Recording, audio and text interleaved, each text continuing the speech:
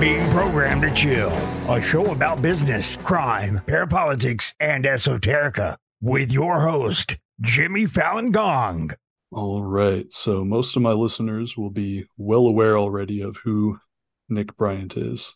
Probably first and foremost because of his book, The Franklin Scandal, a story of power brokers, child abuse, and betrayal. And, some of you might recall that Nick Bryant has been on the podcast already. Some of you may know that Nick Bryant also acquired Epstein's Little Black Book back in 2012, and he published it back in 2015. So kind of a year before the story really broke in 2016, and then broke again, even bigger in 2019. I would like to thank him for coming back on the show, this time to discuss something very important. But how are you doing today? I'm good, Jimmy. Glad to be back on your show. Definitely. You're always welcome on Program to Chill. And we were talking off mic just a little bit about Dave McGowan.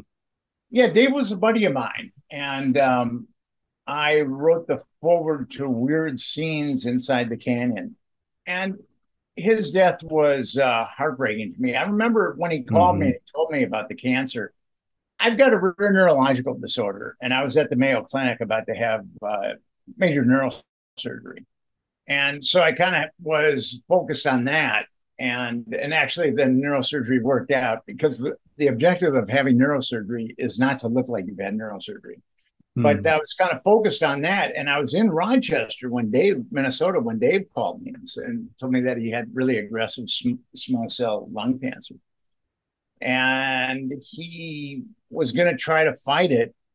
But that type of cancer is really, really aggressive. And when that gets into stage 3 or 4, which Dave's was, that's pretty much the end game. Some people can get lucky, but the vast majority will go down pretty quickly. And it's kind of funny because Dave was quite fond of smoking weed. And he was getting all these emails telling him that THC would ameliorate his cancer or cure his cancer. And he said to me, if that's the case, I never would have got cancer in the first place. Jeez. But he had, all you got to do is read his stuff, and you can tell that he's got a great sense of humor. Yeah. And he was really a good guy too. Oh, that's so interesting. I've only ever really heard, a handful of interviews, so I never got, a great sense necessarily, other than just hearing him on some interviews, what he was actually like, but that's interesting. Yeah, Dave was a brilliant guy. He was in Mensa, and a lot of people get into Mensa because of elitism. Dave didn't do that because of elitism, but he was, in addition to being extremely intelligent, he was extremely kind. And he was a good guy. He made a living as a contractor, and then he'd get pockets of time where he'd be able to write his stuff. So he was never like a full-time writer. Unfortunately, he had to make a living as a contractor. Do you perceive his kindness to be like a driver for the interests that he had in this sort of work? Well, it's interesting. This sort of work, most of the people that it attracts, and I've been at this for like 21 years, when you get into this type of stuff, it's generally people that are very dedicated to really kind of outing evil. And I think the vast majority of us are pretty good guys. There's some that I find a little difficult to deal with, but the vast majority of us, Dave included, are good guys. We're trying to help our brethren see what is happening to them, and to be committed to that. And the way that Dave was committed, was like he would work long hours as a contractor, and he'd come home and he'd write. Mm. That's how committed he was, and he was, given that he had like a full-time job, he was amazingly prolific. Yeah. No, that makes sense. And yeah, I eventually got to New York after my neurosurgery, and then I could tell that Dave was pretty close. Um, but yeah, he went out with no animosity, no hostility, Mm. just a good guy, a brilliant guy, and a good guy. That's lovely. Definitely love to hear anecdotes about Dave McGowan. That's wonderful. Now, I wanted to ask you, because, this is sort of leading to what we're going to talk about today. I saw that your podcast just released an episode, so I haven't had the chance to listen to this yet, but new revelations in the Johnny Gosch case. Yes, your friend George Mm. gave me some leads, and I was able to follow up on it. And Johnny Gosch, after he was abducted, Johnny Gosch was a paperboy that was abducted from West Des Moines in 1982. And after he was abducted, according to Paul Benassi and Jimmy Gibson, two kids that were part of that pedophile network, they told America's Most Wanted that they were with Johnny Gosch at a house in Colorado. Mm-hmm. And the guy and Paul said the house, I think Jimmy did too. Paul said that the house was near an elephant-shaped rock, and also that there was a chamber beneath the house where the kids would be kept. And America's Most Wanted found the house, and lo and behold, it was near an elephant-shaped rock, and there was a chamber below the house. And it was owned by a prison guard named Charles Crouch. It's kind of interesting. America's Most Wanted didn't pursue it. They knew that Crouch was a prison guard, but at that time, Crouch, I believe, was a fugitive from justice. Now, this is what's interesting about Crouch, the pedophile that owned that house where Johnny Gosch was probably taken. He pops up in 1963 as molesting three boys, Mm. and there's no charges. He molests his wife's brother. There's no charges. He molests his son. There's no charges. So we're talking about a serial predator here. Yeah. And with Crouch, if you do a criminal background check on him in both New Mexico and California, his record is completely clean of that type of stuff. Mm. So he was initially indicted in 1963, and then he owned a house where a bunch of kids were stashed. And then he fled Nebraska. We don't know why. Or he fled Colorado. We don't know why.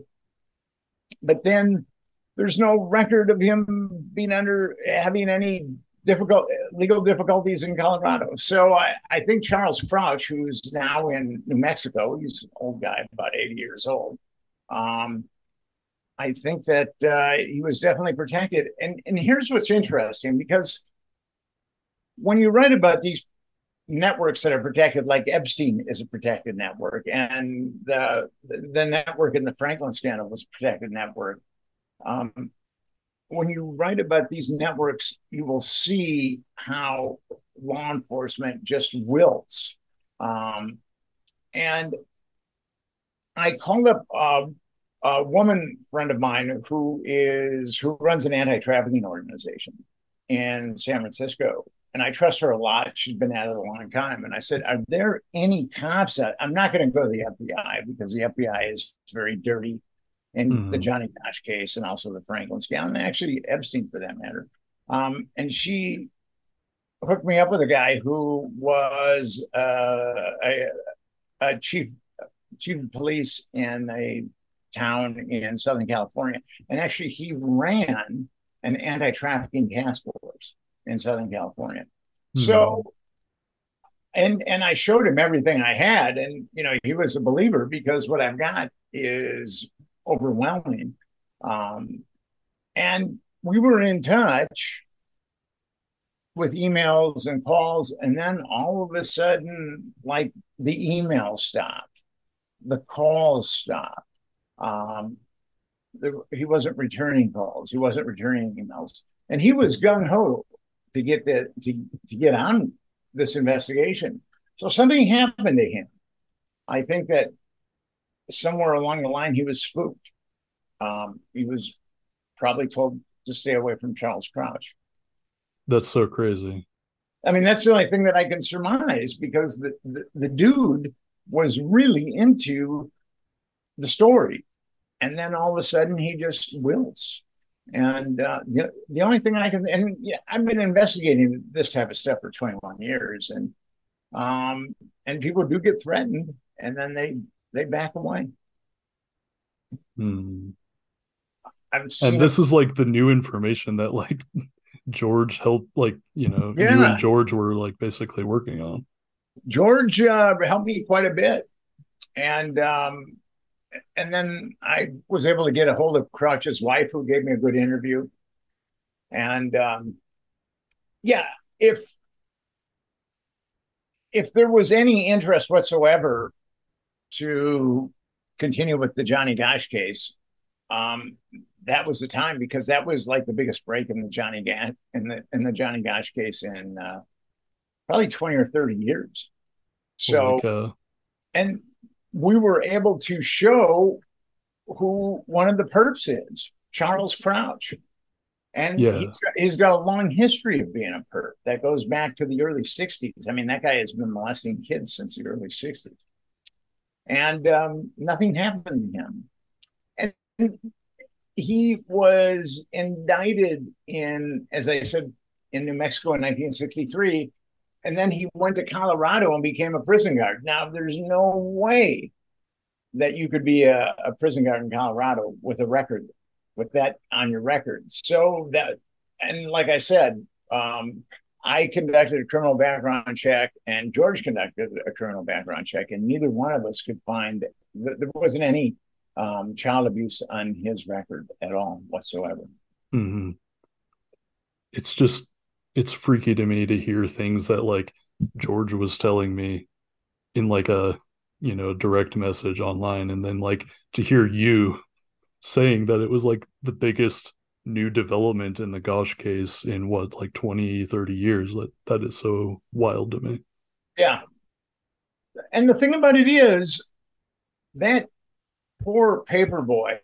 I mean, there have been so many leads that have dried up, and Hmm. the reason why the FBI covered it up is because the FBI was covering up the Franklin scandal, and Hmm. the Franklin scandal was going down at the time that Johnny Gosch was abducted, and there were some people that were affiliated with the Franklin scandal that I believe helped to abduct Johnny Gosch.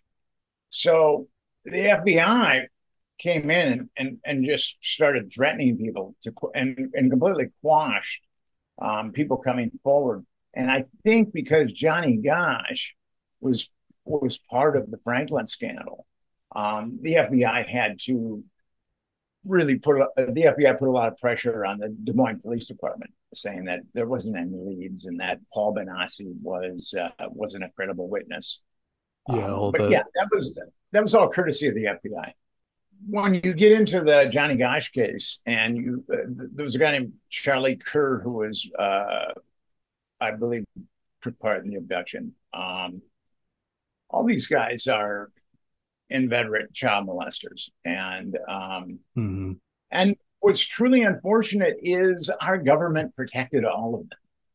The Hmm. FBI and Department of Justice protected all of them, and the thing about the FBI is it's got a trump card.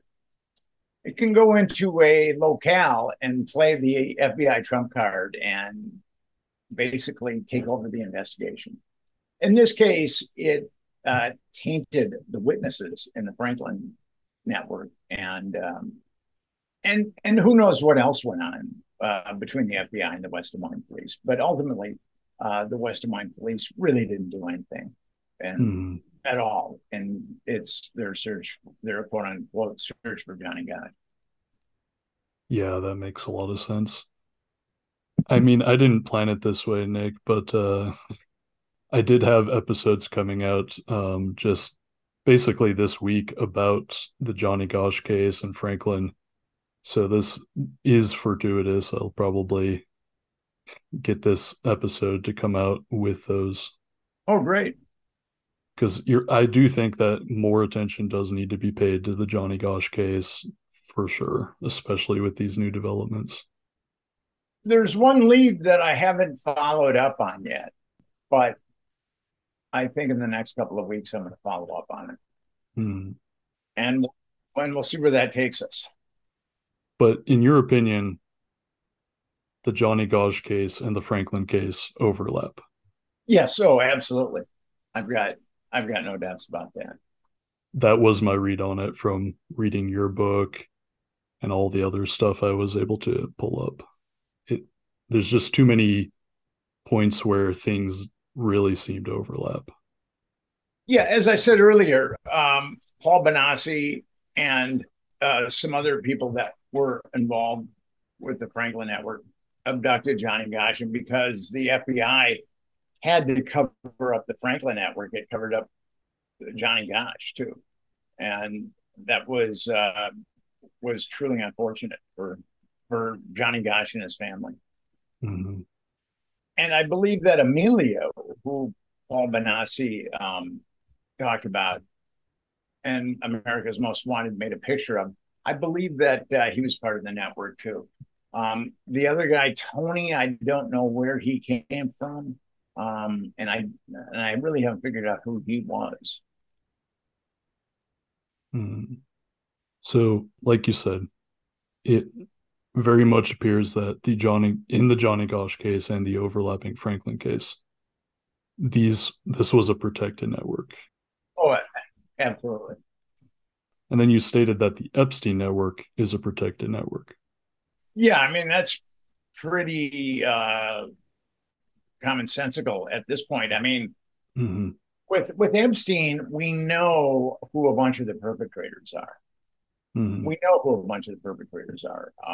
And I mean, the victims have named a bunch of perpetrators, and none of them have shown to be liars. So, and the Black Book that I acquired in 2012, and it wasn't, and I pitched it to the mainstream media for 3 years, and then finally it was published by Gawker with some articles that I wrote. The house manager, Alfredo Rodriguez, circled a number of the people that he saw were in cahoots with Jeffrey Epstein. And your listeners can Google Nick Bryant, Gawker, Epstein, and the Black Book will come up. And a number of the perps that have been named by the girls are the exact same guys that have been circled by the house manager, Alfredo Rodriguez. So I wrote an article about Epstein, a pretty comprehensive article. I could not get it published in the mainstream media, but it was published by Sheer Post. And that's how I was able to get double corroboration on a bunch of the perps, is because they were circled in the Black Book, and also because they were named as perps by some of the witnesses, some of the victims, I should say. Now, are there any people who are known to have been active in both the Franklin case and the Epstein case? No, not that I know of. And they catered to different. The Franklin Network pandered primarily underage boys to Republicans. And the Epstein Network pandered primarily underage girls to Democrats. So that seems to be our partisan divide, is the Republicans were molesting little boys and the Democrats were molesting little girls. And it is kind of strangely horrific to see that in the handful of like other scandals that have come out involving the two parties, that is somewhat consistent. Well, there's 435 federal representatives and 100 senators. So that's 535. We have 535 federal legislators in Washington, D.C. And not a single one of them has come out and called for an investigation into Jeffrey Epstein. How completely insane is that? Not a single one of our 535 federal legislators have come out and said, we need to investigate Jeffrey Epstein. And the parallels between the Epstein network and the Franklin network are many. Both were covered up by the Department of Justice. Both had connections to intelligence, and both deployed blackmail. And both networks pandered those kids to the upper echelon of society. So there's a lot of parallels between the Franklin case and the Epstein case.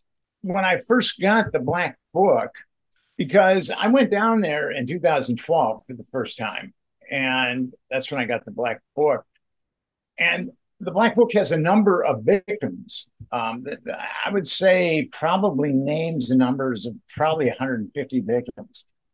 And I decided to start calling them first because I wanted to see, at that point, the mainstream media had portrayed, and the government for that matter, had portrayed Jeffrey Epstein as a lone pedophile. But then I got a hold of some of these victims that said they'd been flown to different places in the island and stuff. And at that point, I knew that Jeffrey Epstein was running a trafficking network. And when I got back to New York, when I was pitching the story, I said, it's very obvious to me, because I've written one book on a child trafficking network, and that Jeffrey Epstein is running a child trafficking network. And the mainstream media did not want to touch that one. And actually, the mainstream media, when I said that none of our 535 federal representatives have called for investigation, there hasn't been one outlet in the mainstream media that has called for an investigation into Jeffrey Epstein's pandering network. Not one.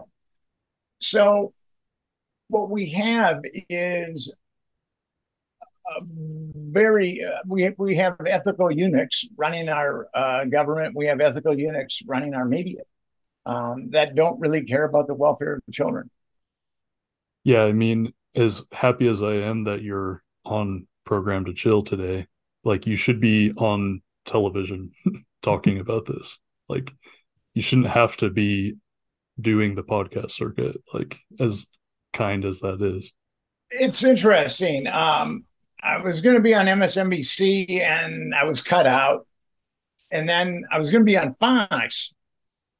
It was during the Sandusky scandal at Penn State. And this producer at Fox called me, and I said, well, yeah, I know a lot about this. If you read the Franklin scandal, you'll see that that Sandusky could be part of a network. And she read the book and she wanted to get me on. And then her boss called me, and I had a nice talk with her boss. And then her boss called my publisher and said that she didn't want me on because I was incoherent. I mean, and the only drug I'd had that day was caffeine. So, and I mean, that was so disingenuous that it was ridiculous. But I didn't make it to Fox. Russia Today used to have me on all the time, but Russia Today is no longer with us. So, so that's how the cookie crumbles. Let me ask you this. So, were there any people involved in the cover-up of both cases? Like, I'm thinking maybe to some extent involves like William Barr, perhaps.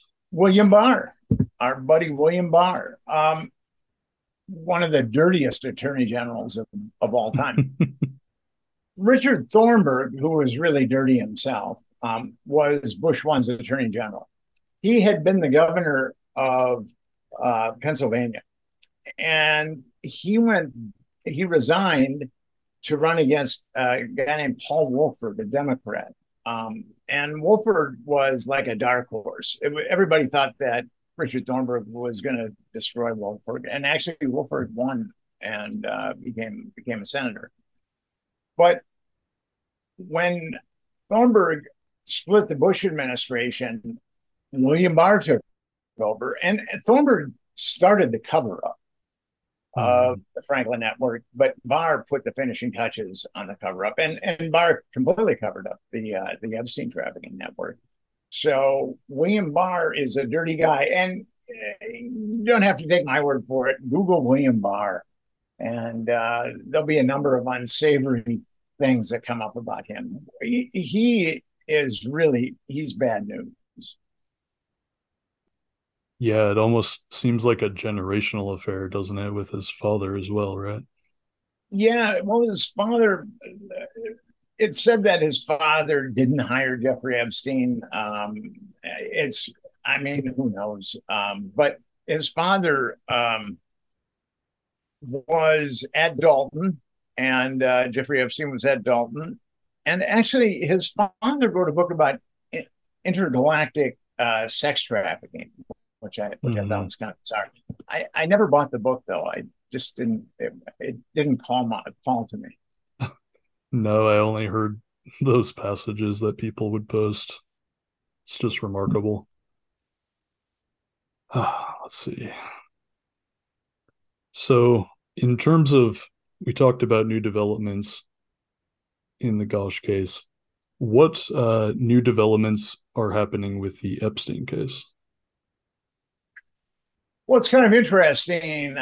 J.P. Morgan just settled a lawsuit with the Epstein victims for $290 million. Mm-hmm. J.P. Morgan just gave the Epstein victims, I mean, that's 290 million reasons to show that J.P. Morgan was very good when it came to Epstein. And those attorneys are going after Deutsche Bank too. And Deutsche Bank will give them a settlement, not as much as, they're not going to get as much out of Deutsche Bank as they are out of J.P. Morgan, but they're going to get millions from Deutsche Bank too. I think it's estimated that I've heard 70 million. Don't quote me on that though. But yeah, Epstein was at the apogee of the political world, the finance world, the science world, the academic world. He was a shooting black hole. Instead of a shooting star, he was a shooting black hole. Oh, I wanted to ask you, because recently it came out, right, that Noam Chomsky was using Epstein to move a significant amount of money. That kind of sent some major shockwaves through the U.S. left, such as it is. And the thing about Chomsky is he was asked what he was doing with Epstein, and he said, it's none of your business. Yeah. Chomsky is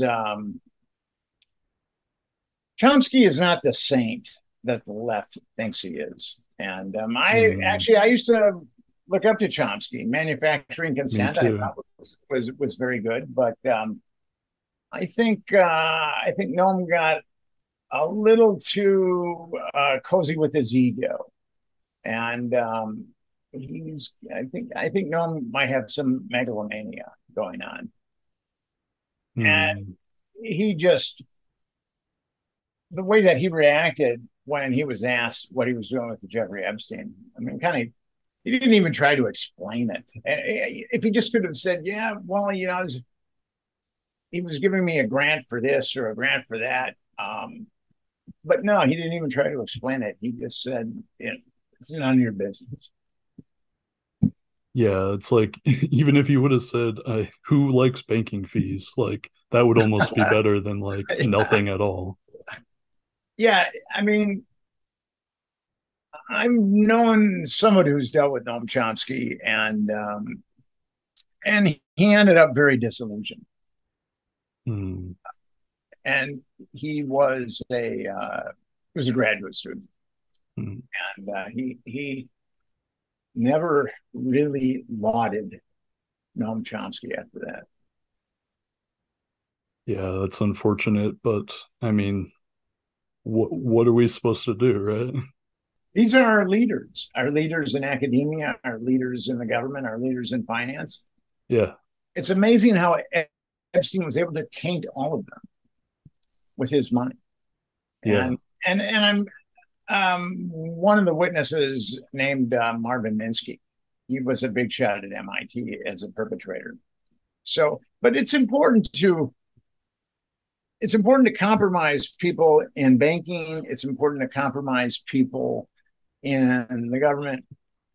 It's important to compromise people in the media, but it's also important to compromise people in science. Hmm.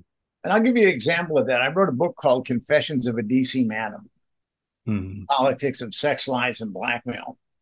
And there was the president of NIH, or I think he was president. He would go to Washington, D.C., and he was gay, and he would get like 3 escorts a day from Henry Vincent, who ran the gay escort service. And Hmm. he'd get like a handle jack and then do 3 gay hookers a day. And then he'd go back to Atlanta and be Mr. Respectable. But here's the thing about that guy. We knew that Agent Orange was carcinogenic. And he quashed all the science on that. All those Vietnam vets that died of cancer, Hmm. throat cancer, because of Agent Orange. I mean, if that guy had been, if he had been on the level at all, he wouldn't have quashed those studies about Agent Orange being carcinogenic. And a lot of Vietnam veterans would have been treated much differently than they were treated. It took a number of years for it to come out that Agent Orange was carcinogenic because of his malfeasance. Yeah, and then you just like basically like apply that to almost everyone that Epstein tainted, and like this becomes like a rippling effect where it's just like a massive amount of people doing unscrupulous things because of this guy. Like it's just remarkable. Well, I mean, they would probably be doing unscrupulous things anyway. Sure. But with Jeffrey Epstein, they found a vehicle. In the Franklin scandal, there were 2 primary pimps, Lawrence C. King of Omaha and Craig Spence of Washington, D.C. Hmm.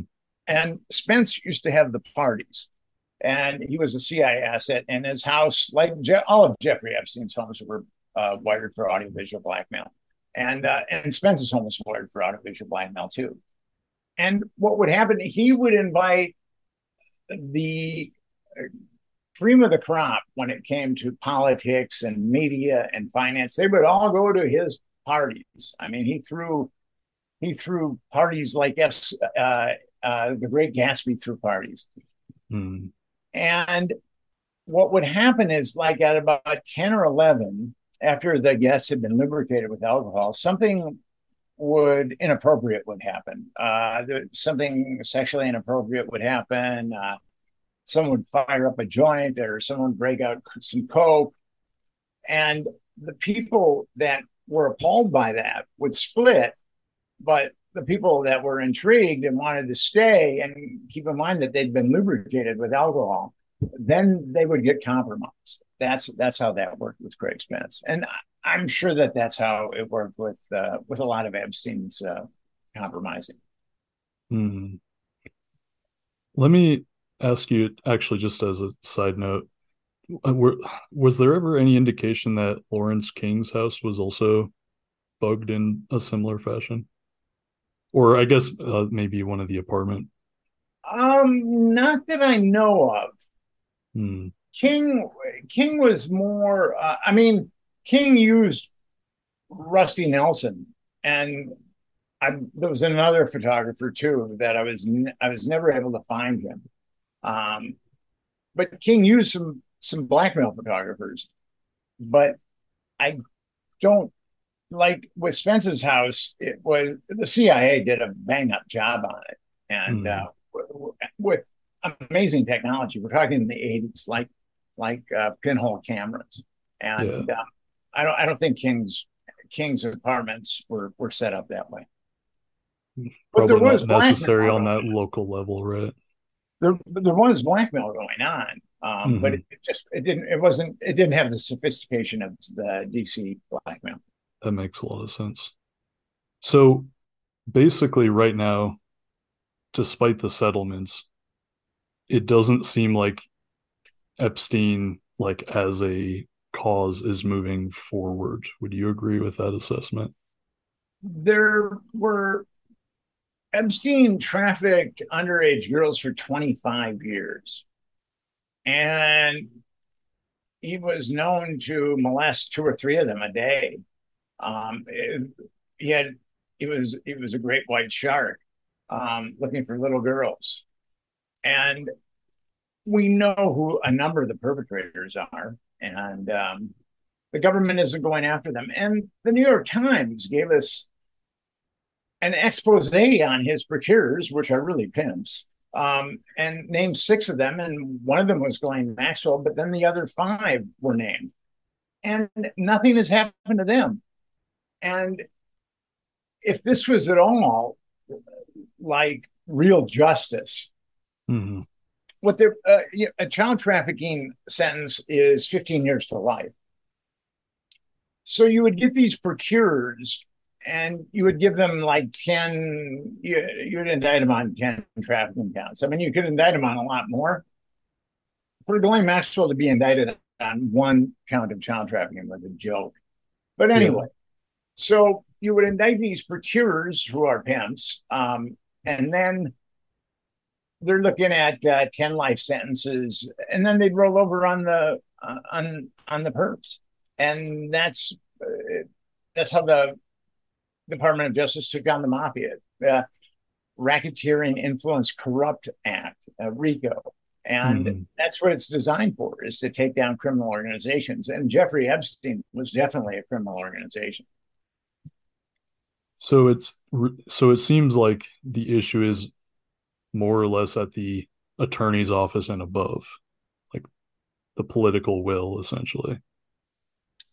Well, the with Epstein, Alexander Acosta was the U.S. Attorney for the Southern District of Florida, and Mm-hmm. which includes Miami and Palm Beach. And they had a list of 36 victims. I've got that document where there's 30. The feds knew about 36 underage victims, and according to Acosta, he was told to stand down because Epstein was intelligence and it was above his pay grade. Mm-hmm. According to our constitutionally, there's only two people in the government that can get a U.S. attorney to stand down. One is the president, one is the attorney general. So for Acosta to be told to stand down, that came from the pinnacle of our government. Mm.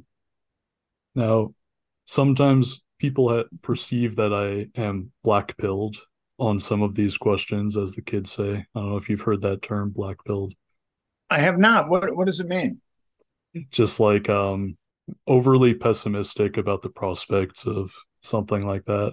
Ah, ah. Just some silly slang, but Well, that's good to know. You know, I'm old and decrepit now, so but it's good to know younger people's lexicon. I appreciate that. so I personally, I'm not actually black pilled on this, like moving forward.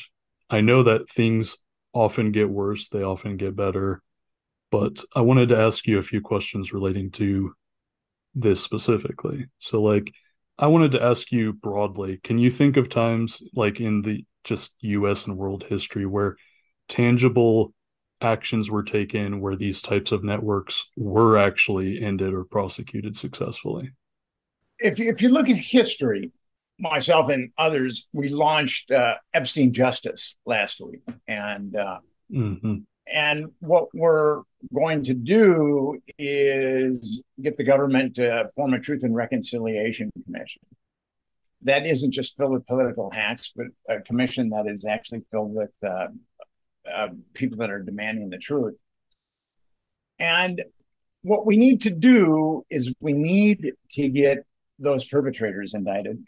There's two things. There's two things. We need to get those perpetrators indicted, and we have to know why our government is aiding and abetting child trafficking. That's what we need to know. Now, here's the thing. If you bore down deep enough into Epstein, if you auger into that issue, you're going to come across the cesspool that governs us. You're going to come across the people that make up the rules, that enact the laws that cause the extreme wealth polarization that's happening now. You're going to come across the people that enact the rules, that enact the laws that trample on our constitutional rights. So you're going to just blow it open. Now, this is not going to be easy, but there have been cases in history where the change has occurred. The civil rights. I mean, no one thought, if someone would have told you before the civil rights movement got going that, yeah, there's going to be a civil rights movement and blacks are going to be treated the same as whites, a lot of people would have scoffed at that. Now, it was not easy to get the civil rights movement going and to get those civil rights laws passed. That was not easy, but it was done because there were enough people that wanted it to be done. And I believe that Epstein, there's two things about Epstein. I believe it's going to be the only chance in our lifetimes where we're going to be able to impose our will, the Americans, and stop the government from aiding and abetting child trafficking. And also, this is really important. And then we have to understand why, as I said earlier, our government is aiding and abetting child trafficking. And this is going to give us our best opportunity. We're never going to have an opportunity like this. It's interesting. The mainstream media has not called for justice with Jeffrey Epstein. But what they've done is they've continued to pump out salacious dirt about it, which has kept him in the zeitgeist of Americans. So, and every American, I think, unless they're brain dead, knows that something is really, really tainted about the Jeffrey Epstein case. Every American. It's interesting. When the W started the wars in the Gulf War, or Desert Shield, or Desert, I forgot what it was. Anyway, the second Gulf War. There was a huge gathering by the UN. It was huge, and there were. The New York Times reported that there were 10 or 15,000 there. There were at least 60 or 70,000 people there. But here's the thing with that. By the time when that demonstration went down, the mainstream media had convinced 80% of Americans that that we needed to go to war, that Saddam Hussein had weapons of mass destruction. 80%. Now, how is the mainstream media going to, how is the mainstream media going to board into people's minds that there's no taint with Jeffrey Epstein? Not going to be possible. So that demonstration that I went to near the United Nations, that was with only 20% of the people believing that or 80% of the people believing that we needed to go to war, and 20% believing that we didn't. But here we have 100% of people knowing that it stinks. So once the crowds start turning out, they're going to get larger and larger and larger. And I think that Americans will eventually realize that below Jeffrey Epstein is a cesspool that is really, really hurting them. And I think a lot of Americans know that now. And a lot of Americans might not know that now, but a lot of Americans know that something is seriously wrong with our country. I mean, just about every American believes that something is seriously wrong with their country. And I think Yeah. once you auger into Jeffrey Epstein, you're gonna find out. We're gonna find out. Well, what you're saying reminds me, ironically enough, of something that Noam Chomsky once said, which was, I mean, it's not a direct quote, but like, there's a reason why politicians don't vote for popular legislation and take popular positions. And it's because they're compromised in some way. And no, it's not every single one of them compromised by Epstein, but like some are compromised by money or, what have you. There are other mechanisms too. But like, you're right. Like, something is wrong. This is a good way to like flip the log over and see, what's at the rot of this country. Exactly. And the thing about it is, I've written 2 books on this. Actually, I've got a third book coming out on CI sexual blackmail. Mm-hmm. That was right at the heart of Watergate, which how that remained covered up is kind of amazing. But that book will be out in a couple of months, and it'll be my third book on CIA honey traps. I think at that point, I just might call it quits on that particular subject.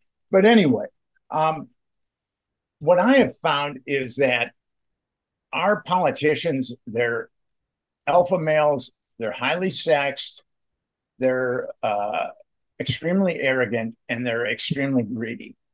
And nothing makes people stupid like sex and arrogance and greed, especially sex. Sex will turn someone with an IQ of 250 into someone that looks like they just had a lobotomy. So our politicians are very easy to compromise, and unfortunately, a number of them made Faustian pacts even to get to Washington. So you really didn't need to compromise them, and a number of them were compromised before they went to Washington. I'll give you a couple of examples. Dennis Hastert was the Speaker of the House from 1999 to 2006, 2007. And he had a history of molesting boys going back 40 years. And his ascent in the U.S. Senate or in the U.S. House was meteoric. And I think that he was the longest sitting majority leader, Republican majority leader ever. And he was a strong arm guy. Like, he strong armed a bunch of politicians into that Iraq war. But the thing about Hastert is, according to Sibel Edmonds, who was a FBI FBI whistleblower, the FBI knew what Hastert was up to. And they did nothing about it. Now, it's really interesting that Hastert was busted for one of his victims was blackmailing him.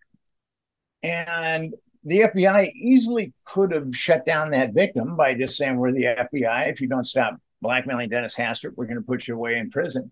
And then the guy would have stopped. But yet they went after Hastert for taking money out, not claiming money or taking it out illegally or something like that. So, and Hastert had to go to prison. So I don't know what happened with Hastert. Rusty Nelson, I asked him, he was the blackmail photographer, one of the blackmail photographers for the Franklin scandal. And I asked him, how does this work? I was trying to get my mind around so many things when I first started investigating the Franklin scandal. And Rusty Nelson said, it's like you're on a yacht and it's a beautiful day and you can have anything you want on this yacht. But if you decide to get off the yacht, the people on the yacht are going to make sure that you drown. And for some reason, Dennis Hastert didn't listen to somebody. I don't know exactly what was going on. He's making a lot of money with his lobbying business in Turkey, millions and millions of dollars. Maybe he stepped on some toes and said, I'm Dennis Hastert and, go to hell. I don't know. But Larry Craig is a very interesting example.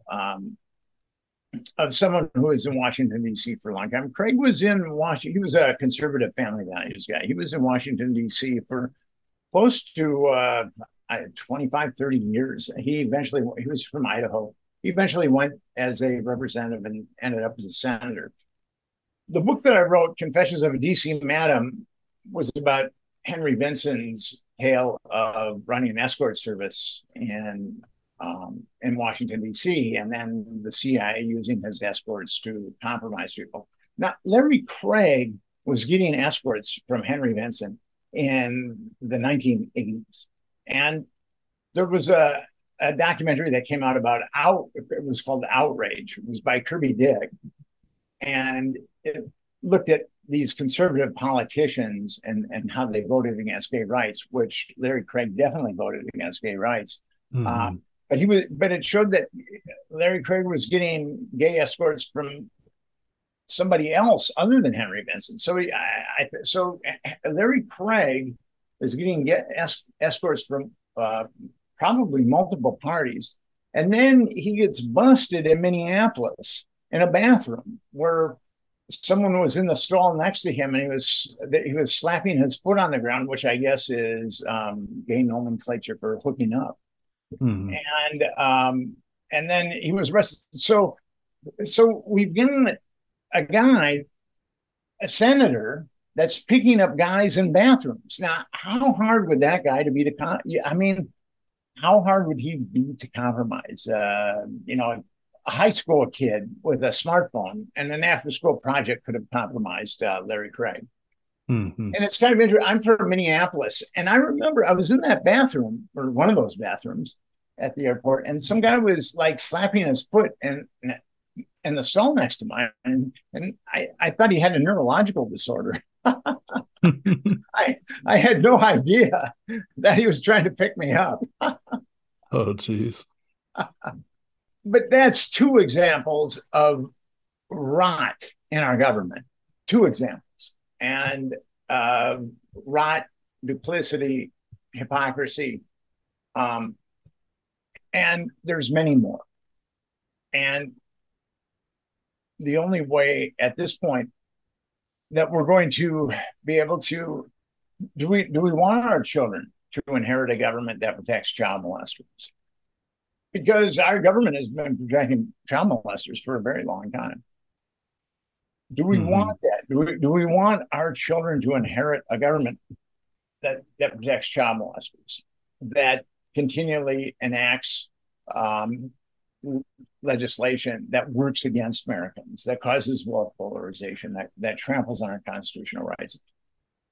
Do we want that? I mean, would your listeners, would any of you trust someone who is aiding and abetting child trafficking? Or any group that is aiding and abetting child trafficking? Of course you wouldn't. But our government is aiding and abetting child trafficking. So how can we trust our government? We cannot. And we can change that. It's like I said, it's not going to be easy, but it's going to be possible. And if enough people join our cause, EpsteinJustice.com, we'll be able to make a definite change.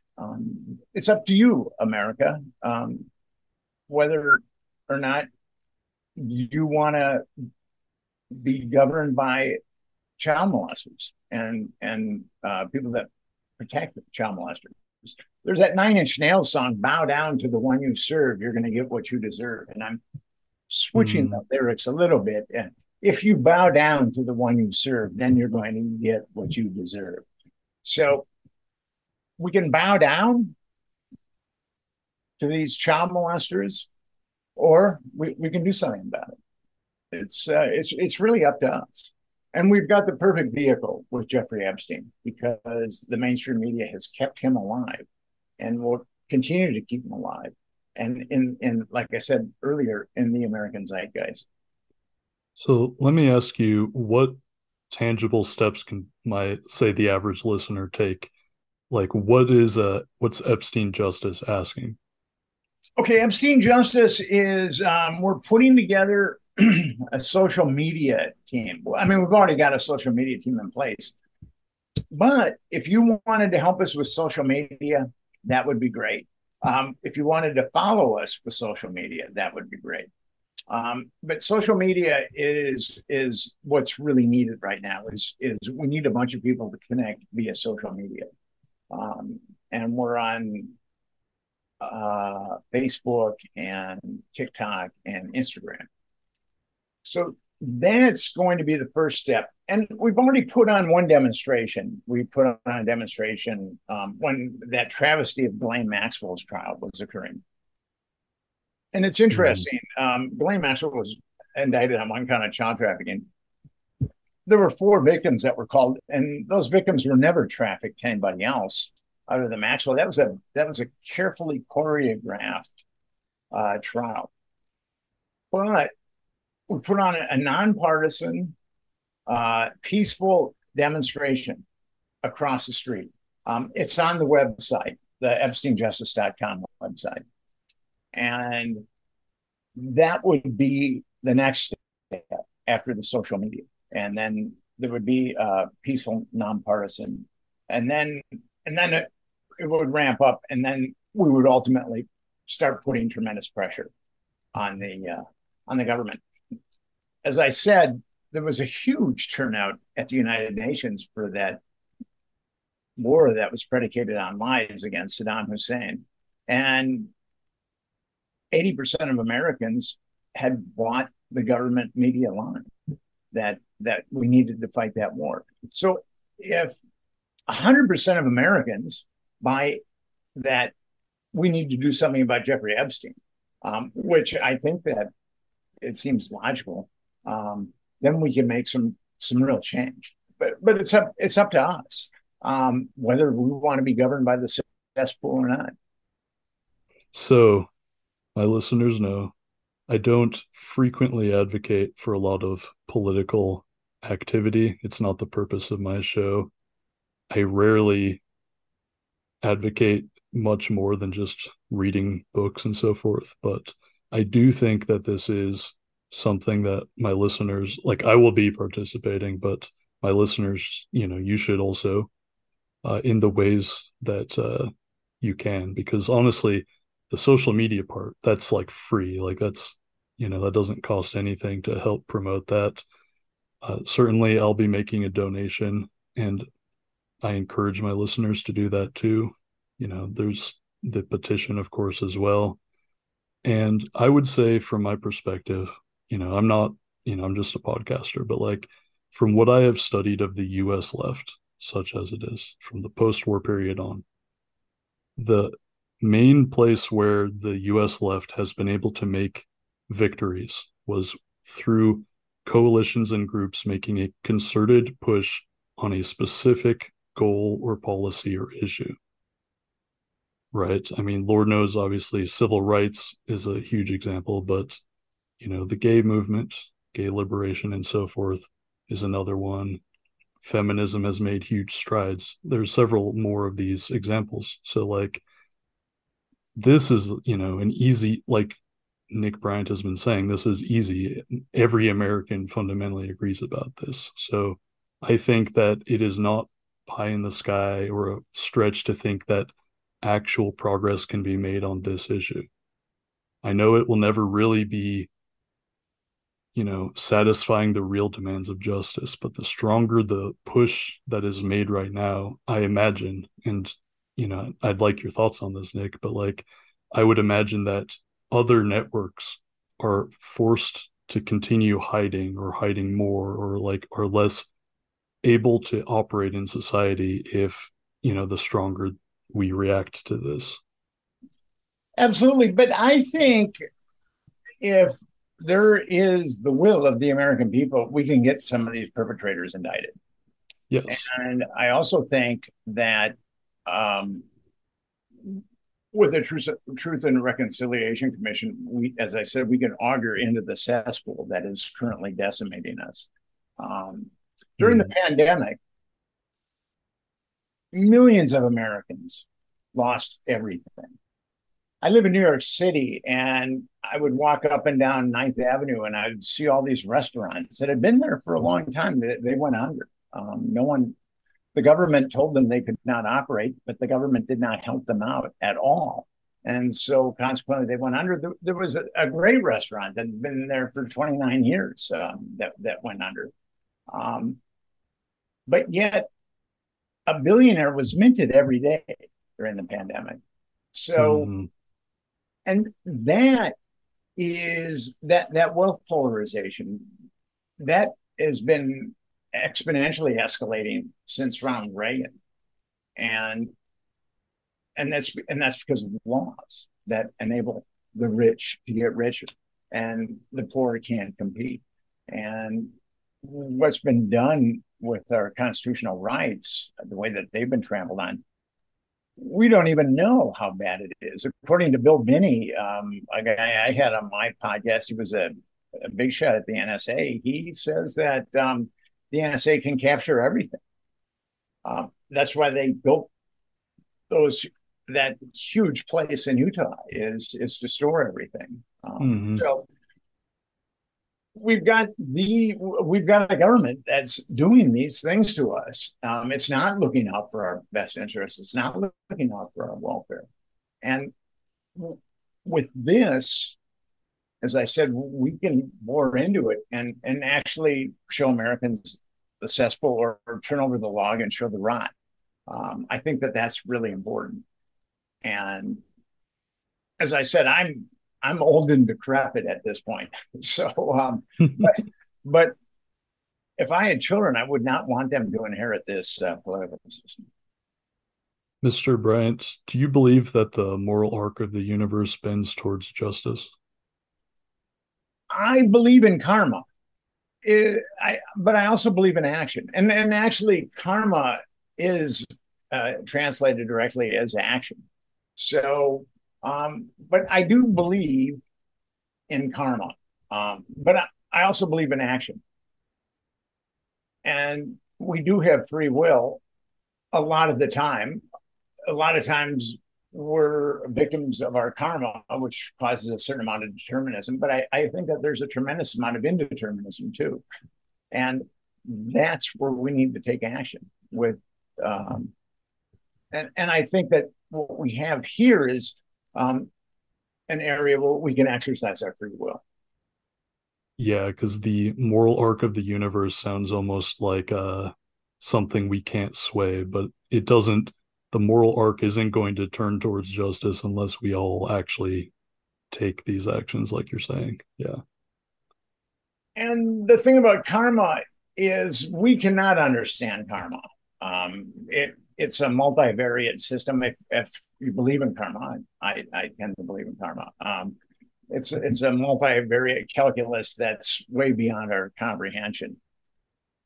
But I do also, like I said, I believe in free will, and I believe that we have that opportunity right now to exercise our free will.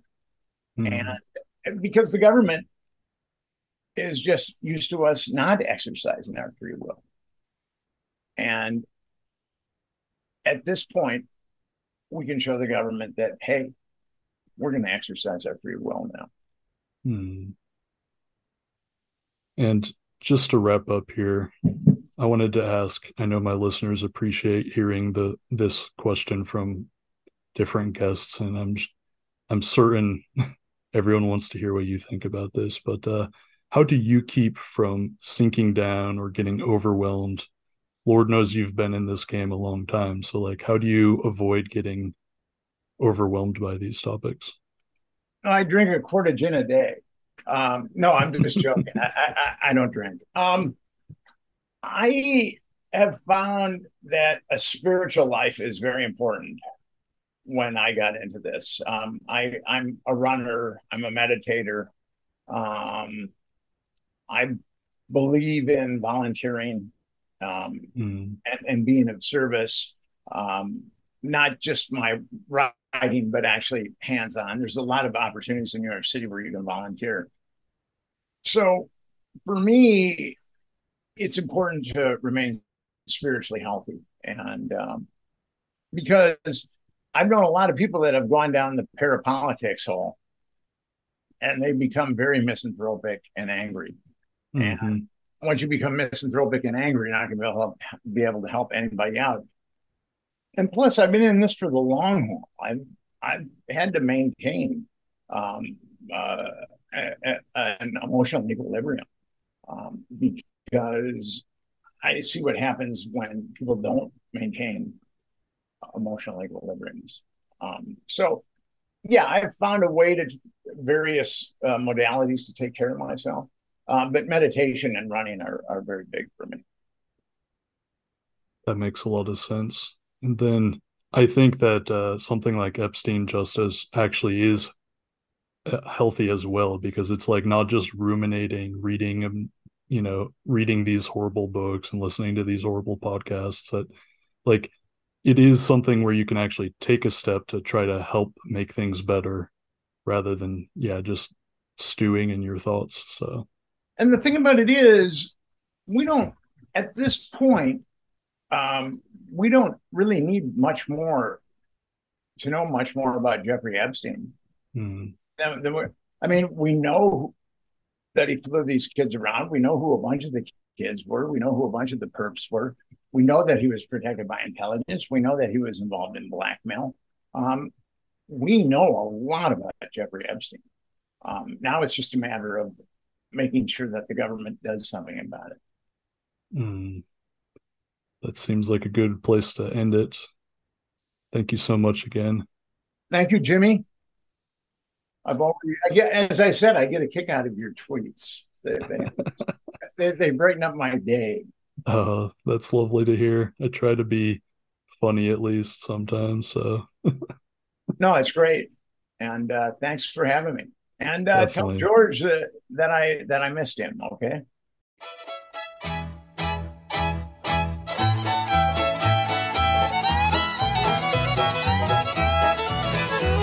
United we stand, divided we fall. For every dime they give us, a battle must be fought.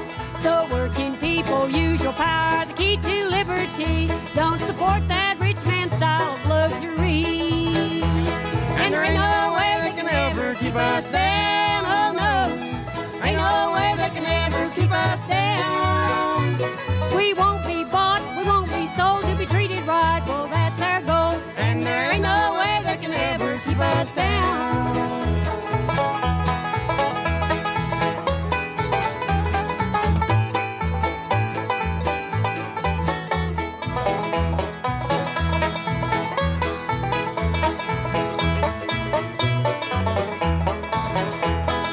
We've been shot, we've been jailed, Lord, it's a sin.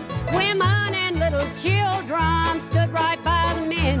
But we got a union contract that keeps the worker free, and they'll never shoot that union out of me. They'll never shoot that union out of me, oh no. Never shoot that union out of me. Got a contract in our hand signed by the blood of honest men, and they'll never shoot that